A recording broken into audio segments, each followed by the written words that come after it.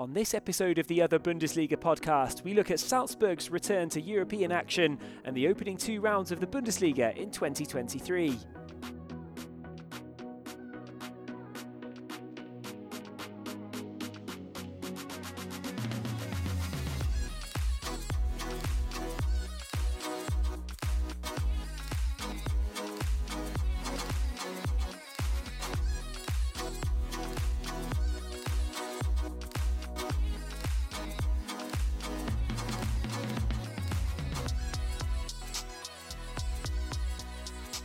Hello and welcome to the Other Bundesliga podcast from the Long Hall Pub and Kitchen in Vienna. It's Tom Midler here with Simon Clark and Lee Wingate. We've all got fresh beers, so cheers everyone, and cheers to everyone who is listening as well. We hope you can hear that satisfying clink of our beer glasses from the Long Hall. But for today, we've got another dose of Austrian football news in English to bring to you. We've had a couple of rounds of Bundesliga fixtures since the winter break now, a European game as well, and a fair bit of cup action on top of that. But for today, why don't we start with that European action that I just mentioned? Lee, it was your duty. You took it upon yourself, the tough task of going down to Salzburg. To be fair, it is quite a tough task. It's a long day, isn't it, to go and come back on the same night for Salzburg. But you went down to see Salzburg against AS Roma.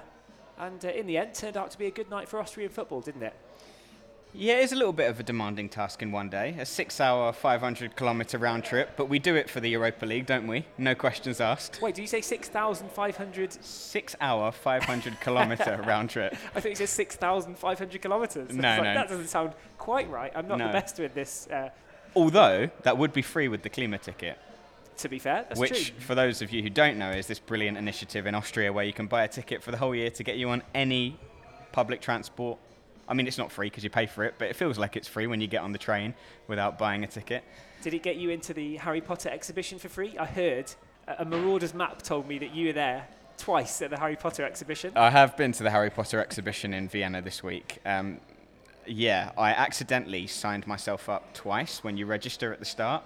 So my name was appearing all over the Marauders map. There were kids, there were toddlers there that managed to register themselves properly, but I didn't. But it's true magic when you look at the map and you see Lee Wingate on there twice. How did you do it? Were you just too impatient, or did you just think it hadn't worked and you did it again? Yeah, the latter. I don't particularly recommend it though. This Harry Potter exhibition, they take it all over the world, and at the moment it's in I think it's in 3 different cities. One of them is in Vienna. It's in the middle of nowhere over the other side of the river.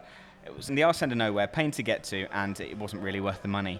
So I had a much better time in Salzburg, to be honest. Yeah. Did the Marauders map show you going all the way to Salzburg on the train? No, it didn't. No. Alas, no. But you did make it, and there was a game. There was a game of football to watch. Yeah, I mean, we're obviously a little bit disappointed last year that Salzburg didn't manage to qualify from their Champions League group. But the Europa League, as we saw in, I think it was 2018, is probably their best route to achieve some sort of European success, either that or the Conference League.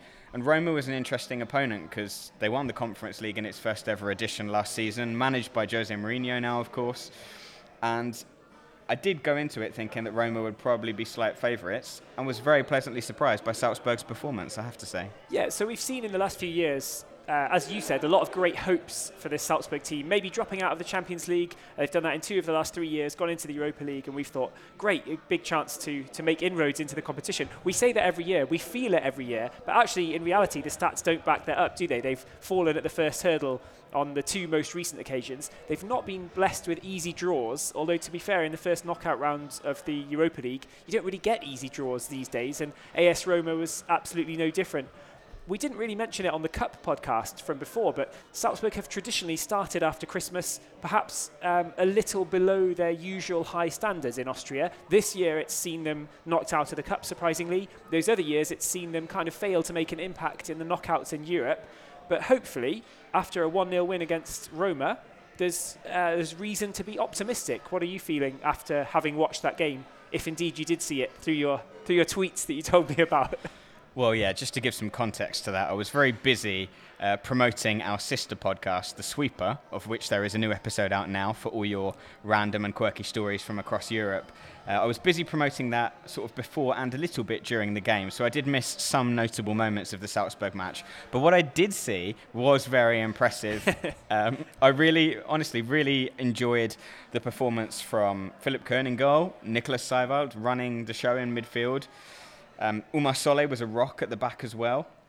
And I think that... Solid as a rock? Is there some pun in there about an old song? We know that's my job on the podcast, the bad puns. All right, sorry. But yeah, I thought that Salzburg really did try and attack Roma. Roma, I thought, were a little bit sort of what you just typically associate with a Jose Mourinho team, sort of sitting back, looking for their opportunities, and they did have a couple. Did you see the bus?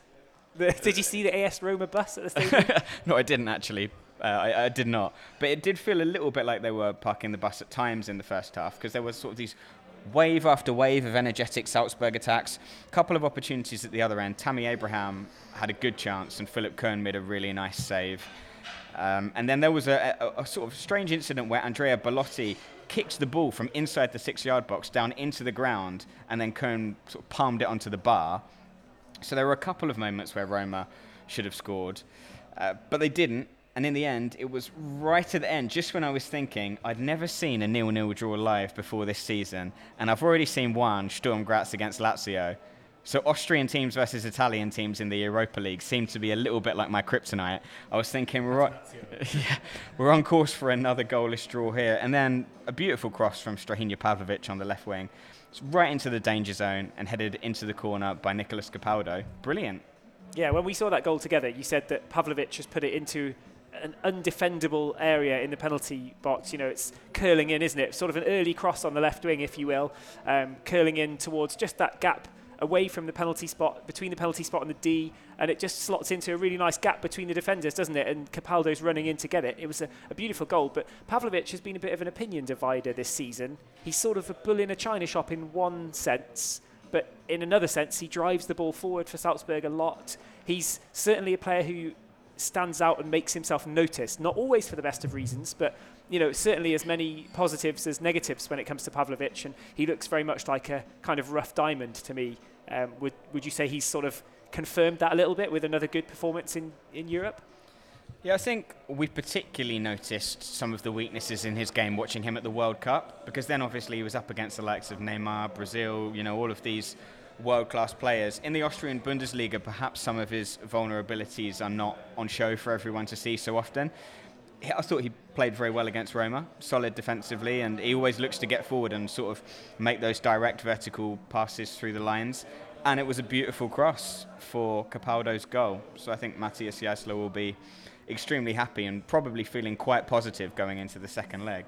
From my perspective, an important win for Austria in terms of the coefficient as well. Every win in Europe, of course, is counted over 90 minutes and over the one game. It's you know, regardless of what happens in the second leg, Austria and Salzburg in this case have got a win over Roma. That's quite important to keep hold of this 10th place that Austria sit in at the moment. The teams behind, or the nations behind, sorry, are making a run for that top 10 position, especially Turkey, who've got a bit of a strange one this year with so many strong teams playing as, you know, heavy favourites in the Conference League against traditionally much weaker opponents. So you'd expect Turkey to still gather a whole bunch more points. I think they've still got 4 teams remaining, and then pretty much everybody else around about the top 10.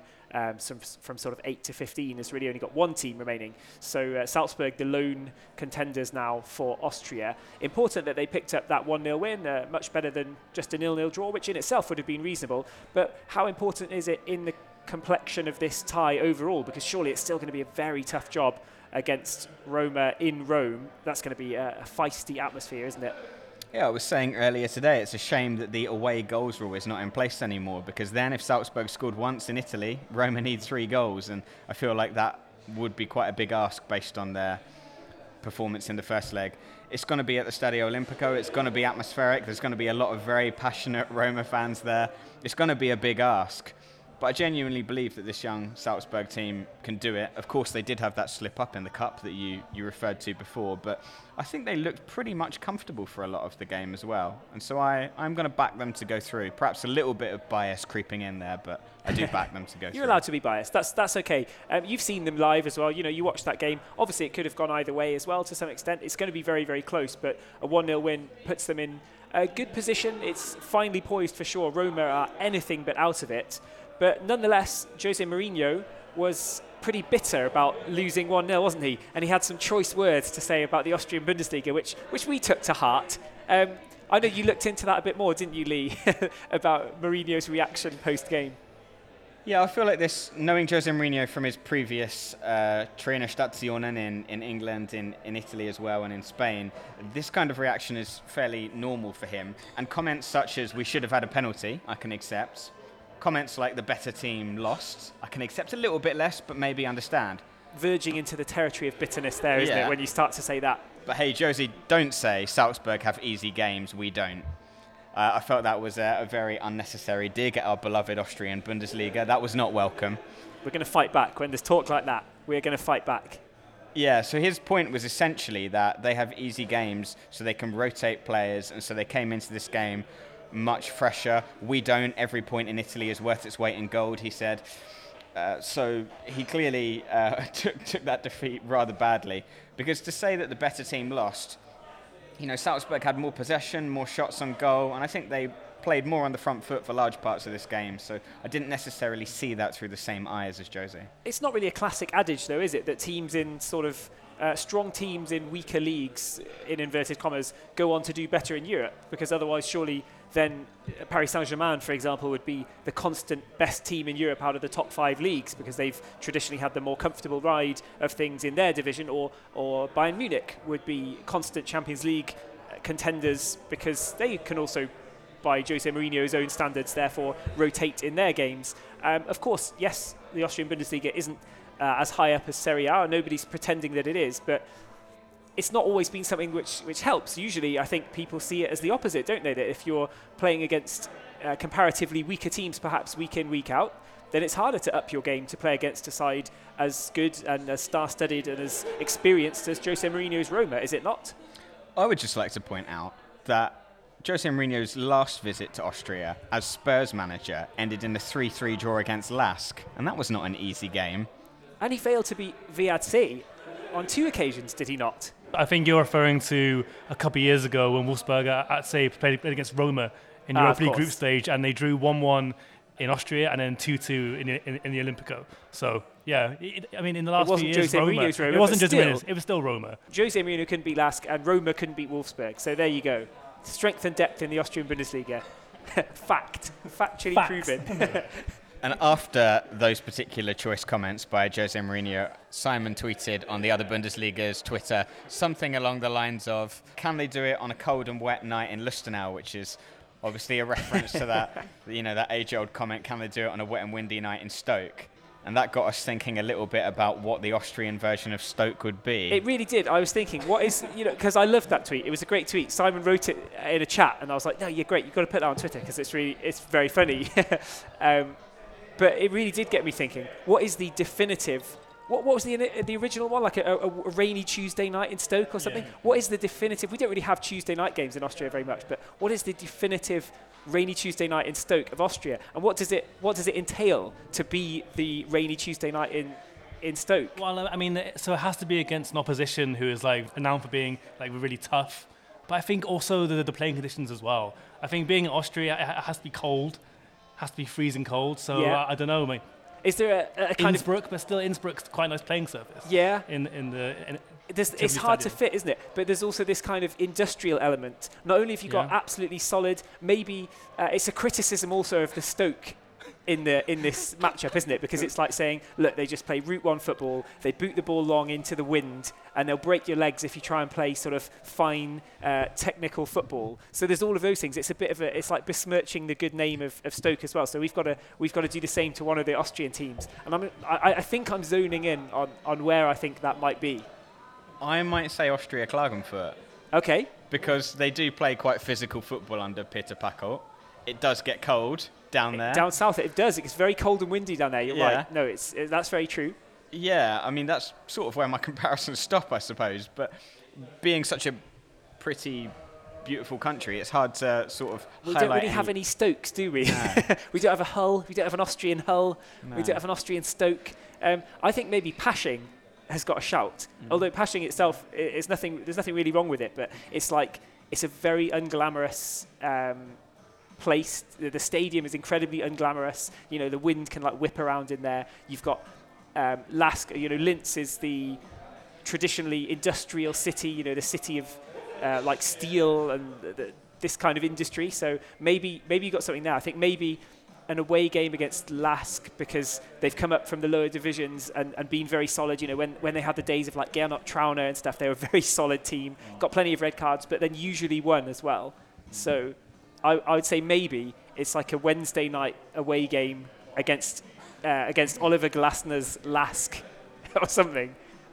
I don't think I can do better than that personally. Doesn't really translate, does it? There isn't an equivalent, but yeah. After all that, Lee, we tried so hard, and now it doesn't work. But you can say that at least, dear listeners, we did try to give you the genuine equivalent of a rainy Tuesday night in Stoke. Anyway, Salzburg have got a rather more glamorous away trip to Rome coming up this week, and we do hope that they can do it.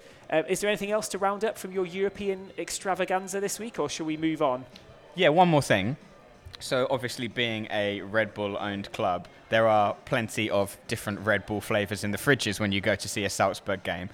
And this week... I wouldn't know anything about that, nor would Simon.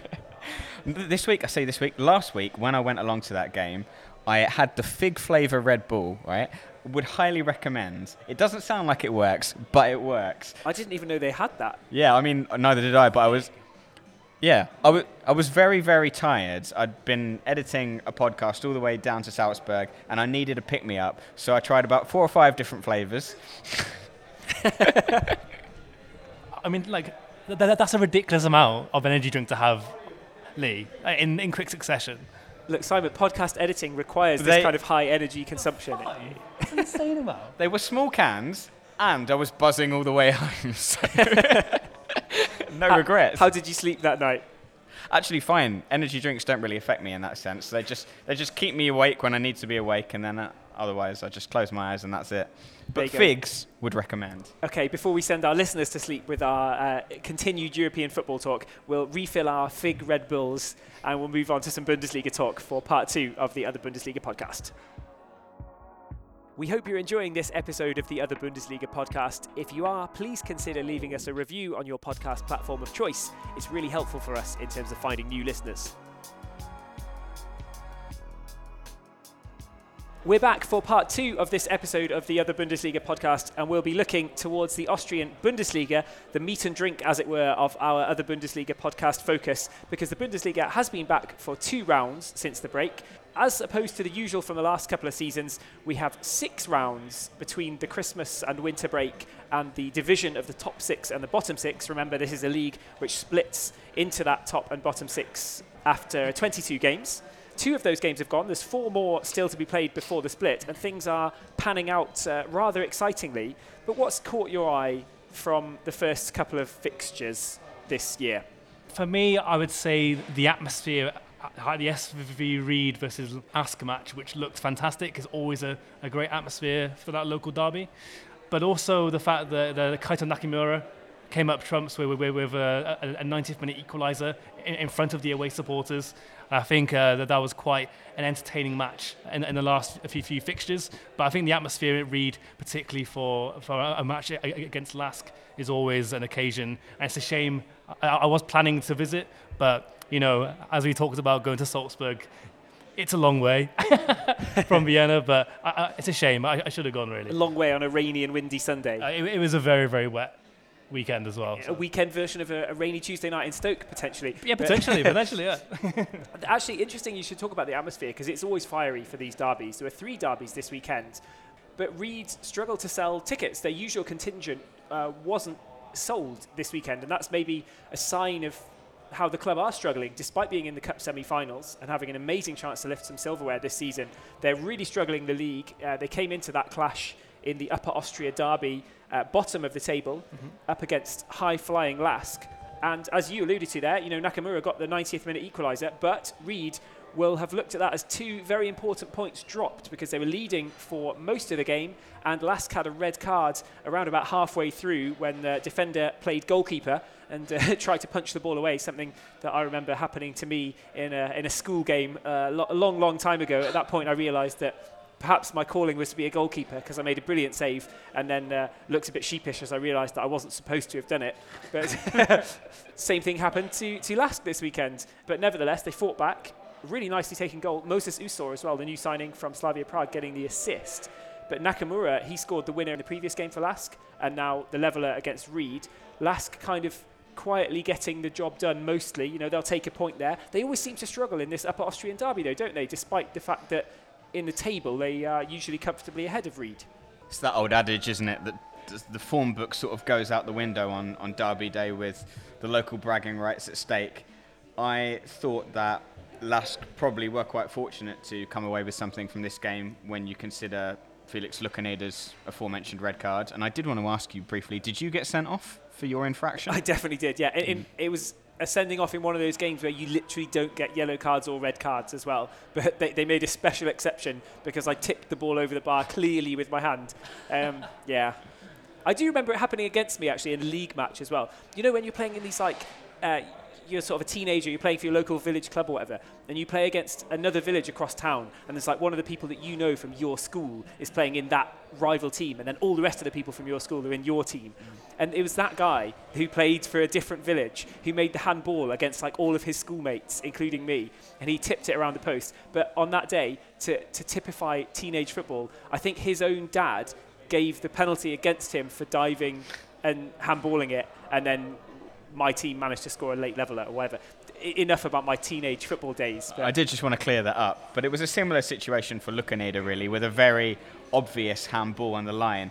And I felt that sort of put Lask on the back foot a little bit. So to come away with anything, I think will have made Didi Kubauer very happy. And as we know, Didi Kubauer is not often very happy. He was, very, very angry, as per usual, at half-time in that game, because Lask didn't particularly play very well. I wouldn't say they've played that well really in their first game either. They got across the line with just the one goal. Their first two fixtures were against two clubs bottom of the table at the time, and they've not really convinced.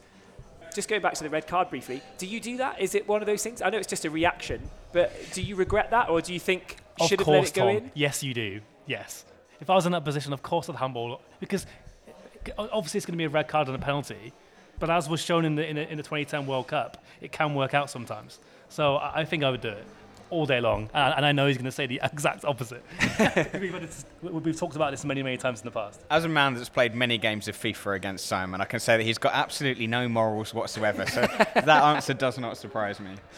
Okay, fair enough. So we're mixed on whether you should do that. It depends on the time of the game, doesn't it? I mean, just thinking in the Premier League this weekend, Nick Pope, the goalkeeper, came out, handled the ball sort of arguably for no reason, and now he's missing out on the cup final. You think, wouldn't you rather just go 3-0 down in a game that you're probably going to lose anyway and not miss the cup final, rather than make a massive late last-ditch handball and get yourself sent off? I don't know, different topic, I suppose. Yeah, like I think it depends on the situation, really. In terms of what happened at the weekend in the Premier League, I mean, yeah, it was just a stupid thing to happen. I think in this situation, because it's a match that both teams really want to win, it's a local derby game, in that sort of atmosphere, of course you handball on the line. I think in that sort of situation, I'd accept it. It turned it into the derby that we wanted to see somehow, didn't it? But credit to Lask, though. You know, they got a point at least. As I said earlier, it'll feel really like 2 points dropped for Reed, having lost their last game narrowly as well. Yeah, difficult times for Reed, who are still at the bottom of the table. Lask picking up the point and moving on. Nakamura with a brilliant finish at the end, burying it at the near post. He's joint top on scorer points in the Bundesliga with Brian Teixeira. So things going well for Nakamura. What about other teams near the top of the table, or in fact near the bottom of the table? Who's caught your eye so far since the restart? I'll cover both of those in one fell swoop by talking about the match, another regional derby actually, between Hartberg and Sturm Graz at the weekend. So Sturm Graz up in second, Hartberg now joint bottom, I think only 11th by virtue of their head-to-head record against Reed. And this was just an example of Sturm Graz's recent professionalism, I think, in simply just getting the job done. They are now 13 league matches and 3 cup matches unbeaten over a 6-month period, which is something of a misleading statement because the Austrian Bundesliga has been on a 3-month break over the winter. But no, you don't include that. You say a 6-month unbeaten run. It doesn't matter how many. If there's 4.5 months of no football in there, you definitely say a 6-month unbeaten run. All right, a 6-month unbeaten run then. But they were very good again against Hartberg. I thought they looked very comfortable. Nice early goal from Manfred Zakaria. Lovely cross from David Schnegg, who we talked about last time as the scorer of the greatest penalty in history in the Austrian Cup. And then Brian Teixeira getting a very nice assist, sort of speeding past Marin Caramarco like he wasn't there, and Tommy Holvas scoring the goal. Hartberg did come back into it a little bit in the second half, scored through Dario Tadic, but I don't really feel like there was ever really going to be any other outcome. And so Sturm Graz are now still 6 points behind Salzburg, but of course when those points get divided, that'll only be 3, and who knows? I'd love to believe we could have a title race this season. Yeah, maybe. I do think it was important for Sturm and for Brian Teixeira that he got that scorer point with the assist. You mentioned, going past, ghosting past Caramarco, but he won the ball off him as well and then pushed it down the wing and got the assist. Horvat scored a similar strike, perhaps an even better one against Rapid in Salzburg's last game, in Sturm's last game, and that was ruled out. This time he did it against Hartberg and won, but that's traditionally been another derby where the league table doesn't really tell the story statistically. Hartberg have troubled Sturm Graz more than the league positions would suggest, haven't they? And again, they did it here. Sturm looked so comfortable, and then near the end, Hartberg weren't that far away from nicking a point. If taken after the fact that they beat Ried 1-0 in their last game, Hartberg 3 points from their 2 games under Marcus Schopp so far, it's a real upturn for them, and I just get the feeling that they do look like a team who have got a bigger chance of surviving the relegation battle than they did before Schopp came in. Just the feeling that I get. Yeah, and with a couple of nice reinforcements over the winter, Dominic Frieser making his return. With a winning goal as well last time in the game against Ried. So I would like to see Hartberg stay, if only, and we all know that we're 3 big fans of Hartberg's very passionate president, Brigitte Annel, on this podcast, and if only for her, I do hope that they stay up at the end of the season. Moving to the other end of the table, teams who are definitely going to stay up. How about Salzburg? What about their start? Obviously, they stumbled in the Cup, but now they're back to form in the league with 2 wins from their 2 games. Who's caught your eye in the Salzburg team in their opening 2 victories? Well, I suppose we have to have a shout out for Karim Konate, the young Ivorian who scored his first ever goal in the game against VSG Tirol at the weekend. And I thought that was a really good win for Salzburg because VSG Tirol, aside from Salzburg, are the informed team in the league. They've taken, I think, 16 points from their previous 6 games coming into this one. So they're really high on confidence. And Salzburg, with the aid of a few very, very questionable defensive incidents from VSG Tirol, managed to get a relatively comfortable win at the end. I heard there was a bit of a dodgy own goal, but I actually didn't see this game. That opened the scoring, didn't it? Yeah, so there was a corner came in, and Ferdinand Oswald, who is usually pretty reliable in the VSG goal, totally misjudged the flight of the ball and flapped it, and then it took its way, it made its way into the back of the net off of 2 defenders, basically. So it was a pretty horrendous own goal. Can't be doing that at 0-0 against Salzburg, can you really? That's shooting yourself in the foot. And then there was some more poor defending to allow Benjamin Šeško to get the second one shortly after the break, and then Karim Konate, having earlier missed a pretty good chance to score his first goal, finally did so when he headed a Moritz Kiergaard corner in. So that was a pretty good result for Salzburg in what was potentially a tricky game. Yeah, I noticed in their previous game as well, they beat Austria Lustenau 4-0, and Nicholas Seiwald, rather surprisingly, got his first Bundesliga goal after 63 appearances. He's one of those players that's low-key gone without scoring in the Bundesliga because he scored in the Champions League and he scored in the Cup, and just had gone a long time without ever scoring in the Bundesliga. So that was a first goal for him, which was a bit of a surprise for me to see. I guess they're looking good, still top. Sturm still pushing them all the way. It keeps things as the status quo at the top in the Bundesliga right now. Yeah, and of course for VSG Tirol as well, we're in with a huge shout of getting into the top 6 again, which I think for a club as small as VSG Tirol would be an unbelievable achievement for it to happen once again. And they have a 6-point cushion with 4 games to go. Is it going to be enough? They have 4 toughish fixtures coming up, so it remains to be seen, but VSG Tirol are having another wonderful season.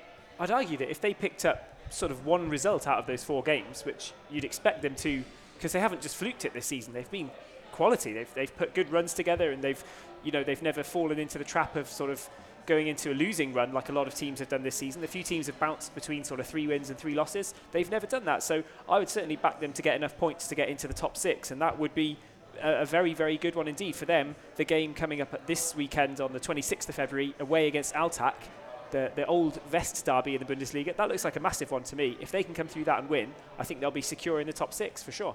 There's a lot of other teams, though, for whom top 6 participation is very much questionable. The first couple of games of the year haven't really answered any questions in terms of whether the top 6 would split from the bottom 6. If anything, it's just muddied the waters even more. And now teams that I didn't think that were going to get in, like VAC and Lustenau, look like they're suddenly back in with a chance. And teams that I thought had the momentum to go in, like Austria Vienna, now I'm no longer so sure.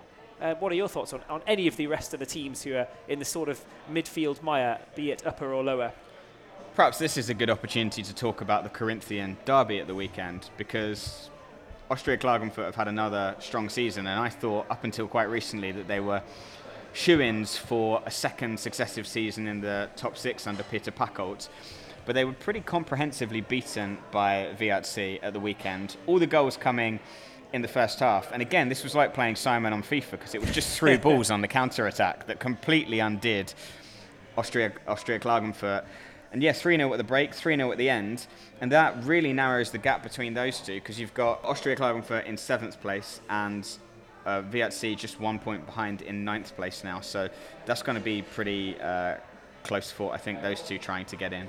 Yeah, the top 6 battles looking like this right now. If we assume that the top 3, Salzburg, Sturm and Lask, are all safely in by now, then you've got Rapid Vienna on 27, VSK Tirol on 27, Austria Vienna in 6th on 23, Austria Klagenfurt in 7th on 21, Lustenau now on 21 as well after their win, which sort of came out of nowhere, VAC on 20 in 9th with their win, which also came out of nowhere. So that's very close between all of those teams, really. You'd expect, as I said, VSK probably will be okay. Rapid should be okay with 27 points. But now, yeah, Austria, there's so many Austrias there. Austria, Vienna, Klagenfurt and Lustenau all absolutely in the mix for that top 6 place, and Lustenau and VAC, as well, have put themselves in there. The bottom 3 is maybe a separate battle of its own now, with Altach on 15, Hartberg 14 and Ried 14.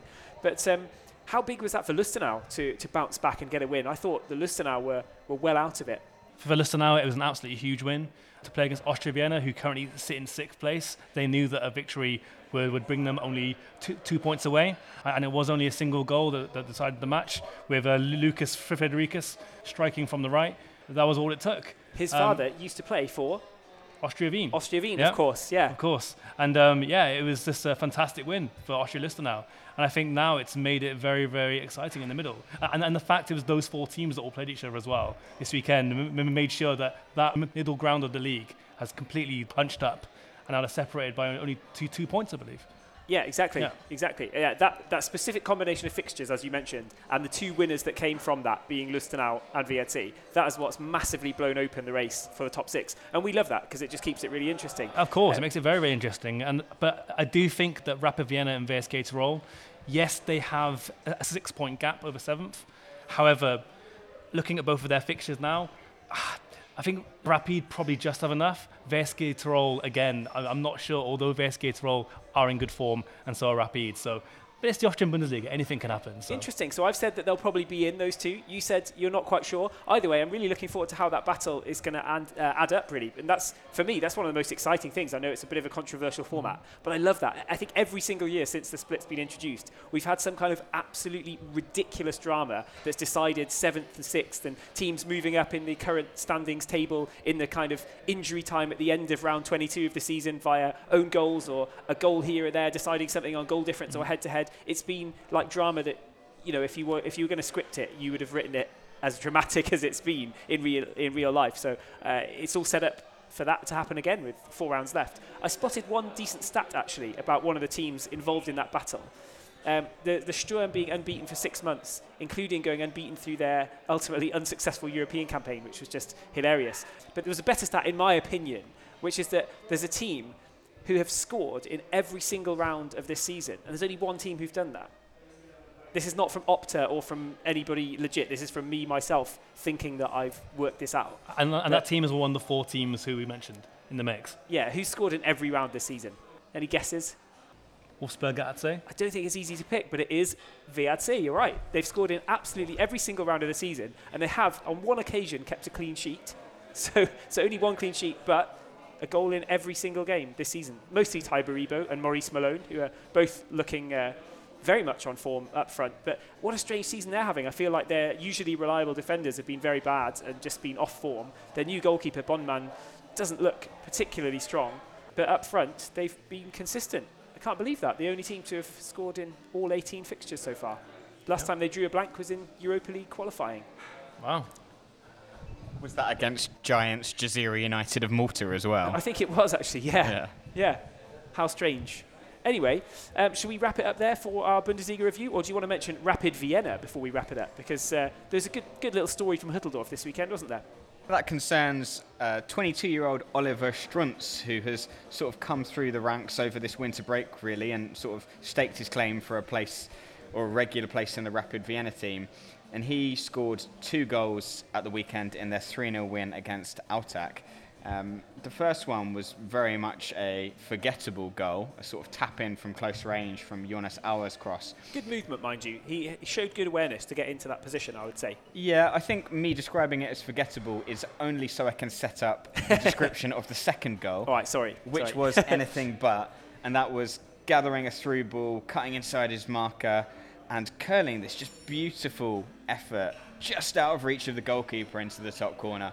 A big fan of that, and he sort of looks like a player that could potentially fill an attacking hole for Rapid Vienna, because you have to say that sometimes they do look a bit blunt going forward. Yeah, they're strange as well statistically, given that Guido Burgstaller scored in that game as well. And he's now got, I think he's got 11 goals for the season, which is one of the top records in the Bundesliga. And now Marcus Pink is misfiring for Austria Klagenfurt. He hasn't added to his 12 for quite a long time. Burgstaller's catching up with 11. Yet still, Rapid Vienna took till the second half to break down Altak. And you still weren't sure if goals were going to come at all. And then, Strunz with a dream starting debut getting the brace, as you mentioned, and Burgstaller getting one in as well. But yet you're still not sure that Rapid Vienna have got this kind of reliable firepower up front. It's a strange anomaly, but that's what happens in Austrian football. Rapid remind me of Lask in a way, that sometimes they really show what they can do, and you know that they're capable of so much, and then it works against them when they fail to deliver it in other games. I think that's what makes Sturm so impressive for me at the moment, because what sets them apart from all of the other challengers is that consistency, just week in, week out. It's true. The last team that we didn't mention actually there, just briefly came up, was Altak, who I thought were a bit unlucky in the very heavy rain of the game on the weekend. They've lost both of their games since coming back. But I think under Miroslav Klose, they started to play quite well. And I put a tweet out there signalling that Abdijanovic has been one of the players that I've really been impressed by in 2023. He was brilliant in his surprise inclusion in Altak's first game. Really went close to troubling Lask. I erroneously said that Lask played against Hartberg in their first game earlier. It was Altak, and Abdijanovic was great for Altak that day, and he was also very good against Rapid, ultimately unsuccessful on both occasions. But I feel like Altak are doing a lot right and just not getting the results at the moment. Getting closer and closer. Ooh, very nice. With that, we shall bow out from our Bundesliga chat. We'll come back with a very brief Section 3 talking about the Cup and a few other questions as well.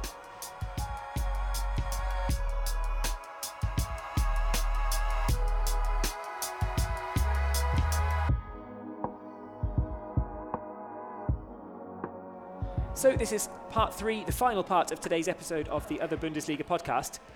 We've had the Cup draw over the weekend. We got Rapid against Ried and Sturm against Lask.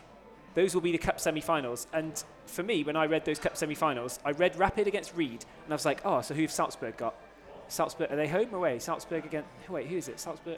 Wait, Salzburg aren't in it. I had that big revelation moment that it wasn't going to be Salzburg in the next round, which, was quite exciting, I have to be honest. It's almost like we didn't do a pod solely about this 2 weeks ago. I know, but then for some reason they do the draw so much later that I'd basically forgotten all about our brilliant pod, which I'm sure you, dear listeners, have not forgotten about, because it was, imprinted upon your memory with how excellent it was.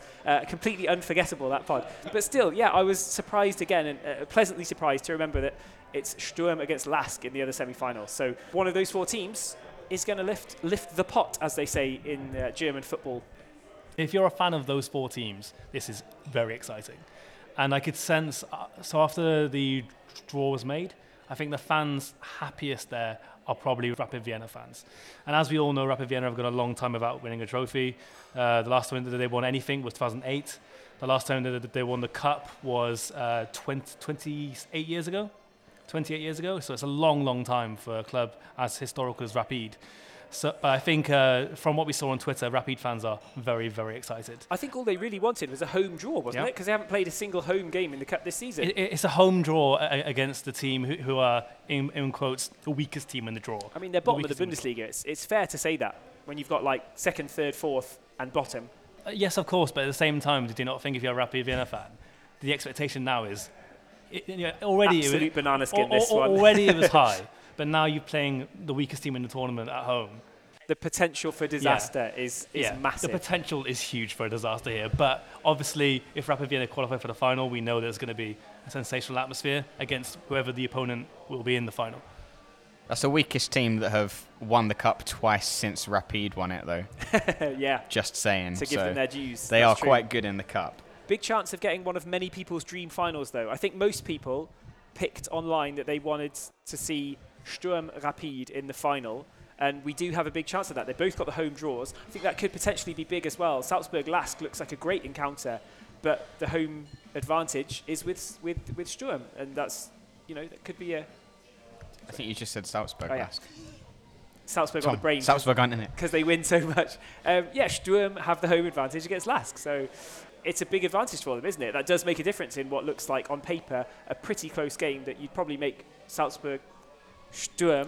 Sorry, it's because they start with S. There's nothing else about it. You'd make Sturm the favourites for that because, anyway, they're playing slightly better than Lask in the league, and now they've got home advantage too. So, big chance for them. Not Salzburg, Sturm.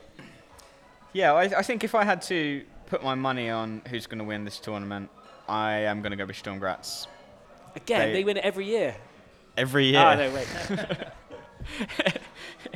If you do choose to eliminate or edit out your previous comments about Salzburg, that is not going to make any sense. I'm not going to do that. I'll stay true. I'll own my error that I've got Salzburg on the brain in the Cup. Like I said, genuinely, from the draw onwards, I've had them on the brain.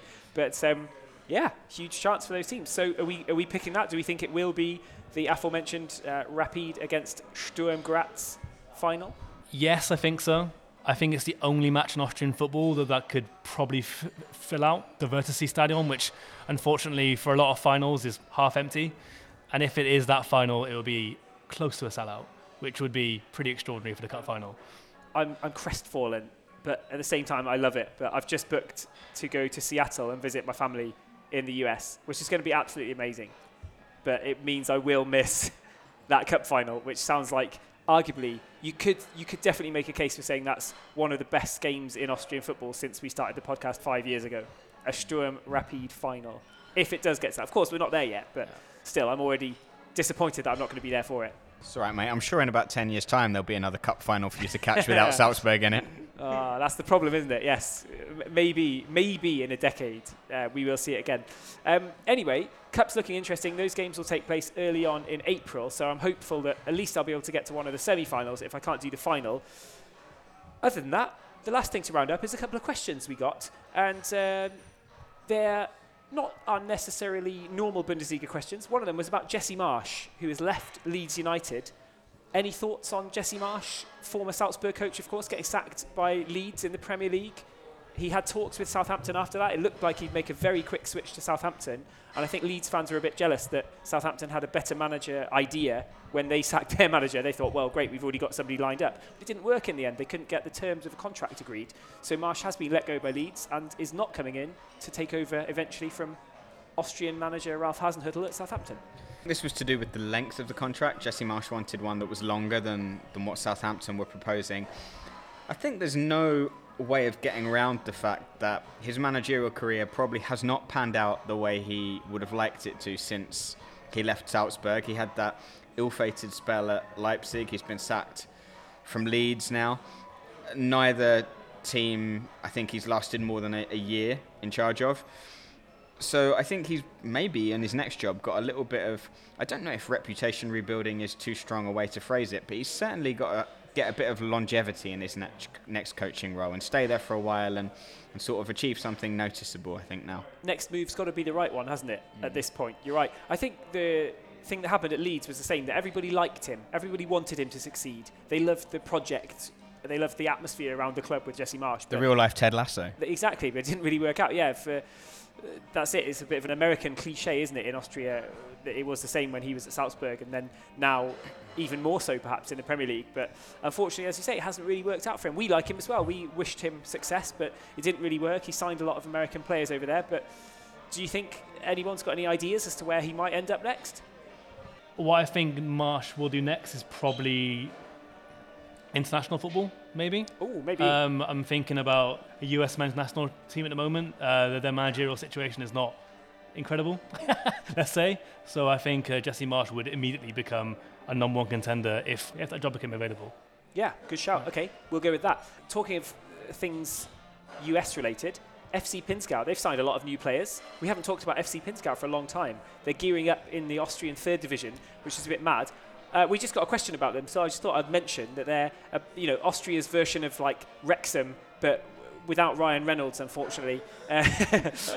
Still, Wrexham have been super exciting this season. Maybe Pinzgau can do the same. They've brought in loads of players from the US this time. They've really made a good run at 2023, and they've got themselves in an interesting position in the third division. So we'll be watching with bated breath, I suppose, to see what happens to them, because they've fallen short of their lofty expectations in previous seasons, despite looking quite good a couple of years ago. They've been there or thereabouts, but never quite achieved their goals of getting up into the top echelons of the third division to look towards promotion. But this year, who knows? They haven't started yet, and they won't start for a little while in terms of competitive action, so we won't know for a while. But yeah, I think they're quite interesting, the Mountainous Pine Blues. And the last question we got was about the second division, about Liga 2. And I'm liking the look at that. It's 7 points separating the top 7. What do you go with here? There's 6 points separating the top 6 and 7 points separating the top 7. 6 sounds somehow more rounded to me. Should I have said 6 points separating the top 6? Or should I have gone with 7 separating the top 7? I think you can say whatever you wish here, Tom. Okay. I mean, whatever, it's very, very close at the top, which is fun. But of course, with the second division, you have to take into consideration that a lot of these teams can't get promoted. I see First Vienna in there, for example. They had a press conference on Wednesday last week saying that they can't get promoted for at least 2 or 3 years because the whole Warta isn't Bundesliga standard yet. So you have to think a lot of those teams won't be able to be promoted, which is always a shame with the second division. True. Blau-Weiß Linz are in second right now behind St. Pölten. St. Pölten presumably will be able to get promoted if they do come up. They've got one of the best stadiums in Austria, probably. It's a lovely ground. The envy of everyone. It's called the NV Arena, for those of you who don't know by now, or those who've forgotten because they haven't been in the Bundesliga for a little while. But the NV Arena is a lovely stadium, and that would definitely be fit for the Bundesliga, if only they could fill it with fans. I wouldn't mind Blau-Weiß Linz winning the title again, just so we could see a repeat of their celebrations a couple of years back. Remember when they brought a shopping trolley full of cans of beer onto the pitch at the full-time whistle? I do, and they did it in the Salzburg, in the Red Bull Arena as well, didn't they? Because it was against Liefering, and Liefering tried to sort of bring all the Salzburg fans to fire themselves to the title, but Blau-Weiß Linz ended up winning it over there. They've got a new stadium being built as well. It's not just Lask who are starting off in Linz with a stadium this week, actually. Their first game already happened. They had their soft opening this weekend. That was a good one, wasn't it? Broken some records as well, that one. The crowd of 3,500 was the largest crowd for a club match in women's football in Austria, so fair play. But there has been some contention about that because Wiener Sport Club played against St. Pauli and they got 11 more fans. That's such shithousery. 3,511. Yeah. Oh, so there's a contention about that. But in terms of 2 Austrian clubs playing each other, that was the all-time record, was absolutely smashed by about 700. Very cool. I bet somebody didn't count the exact figures on that because they've gone with 3,500. I mean, even that figures, I've already seen tweets saying it was around 3,100 actually, not 3,500. Okay. I was going to say, because if they just went 3,500, there's somebody there saying like, there was probably 3,512, weren't there? Yeah. And we could have counted it properly and then got the all-time record. But yeah, I mean, I'm excited. So I think you're going there on Friday, right? I've applied for accreditation for the game on Friday, yeah. So that would be the first men's Bundesliga game at the new stadium. Can't wait to see it. Somebody posted a picture of a cat litter tray, which looked really like it, which made me laugh. It's like nothing against the stadium because it looks amazing, but this like grey silver plastic cat litter tray did look just like the Raiffeisen Arena. So I've been slightly put off of the Raiffeisen Arena, or the new one at least, since they scrapped their plans to build the largest playground in Europe within the stadium complex, which would have been so much fun, wouldn't it? You've already had the Harry Potter extravaganza and adventure this week, Lee. You can't take more of it on a Friday night. I've told you that failed to meet my expectations. So yeah, it's true. The last thing I'll say is that, just talking about this, whoever scores first on Friday night is going to be sort of remembered as the first goal scorer at the new Raiffeisen Arena. But it's actually not true, because the last women's captain was the perfect person to score the first goal in that game. Last women's team won 4-1 in the soft opening this weekend, and it was Katharina Meyer who scored the first goal in the new stadium. Not only is she the captain of last women's team, but she was the first ever player that they signed when they launched their women's team just a couple of years ago. So I thought, really, for the history books, you couldn't possibly have a better first scorer. It would be a bit of a shame, except for the person who scores, if the away team had kind of got that first goal. You know, it's like, it's just not quite right, is it? Imagine that contract signing. Welcome to the club. Oh, thanks. Who else have we got here? Just you. In the first interview, I wonder if she said, there's a great atmosphere in the dressing room. Like, music taste, bang on, like, everything's perfect in the dressing room. Well, on that note, I suppose we should empty out our dressing room for this episode of the Other Bundesliga podcast. We'll sign off from the long haul. We'll refill our beers. It's come to my attention from listeners that I say between every block of the pods that we'll go and refill our beers, and people are like, blimey, you get through a lot, don't you? So it may not actually be true. I'll have to put an asterisk next to that we don't necessarily, it's just the magic of audio. We don't necessarily always... Is it not true, Tom? Always, is it not true? It's mostly true. It's mostly true. It's mostly true. But maybe not always. Maybe not always. Anyway, for this one, we really will go away and get some delicious food from the long haul and some more Korsel beer as well. Lovely Czech beer, I believe. It's Czech, isn't it, Korsel? There we go. I'm getting nods from all around. I'll sign off for this one. Thanks a lot for listening to the Other Bundesliga podcast. We'll be back very soon.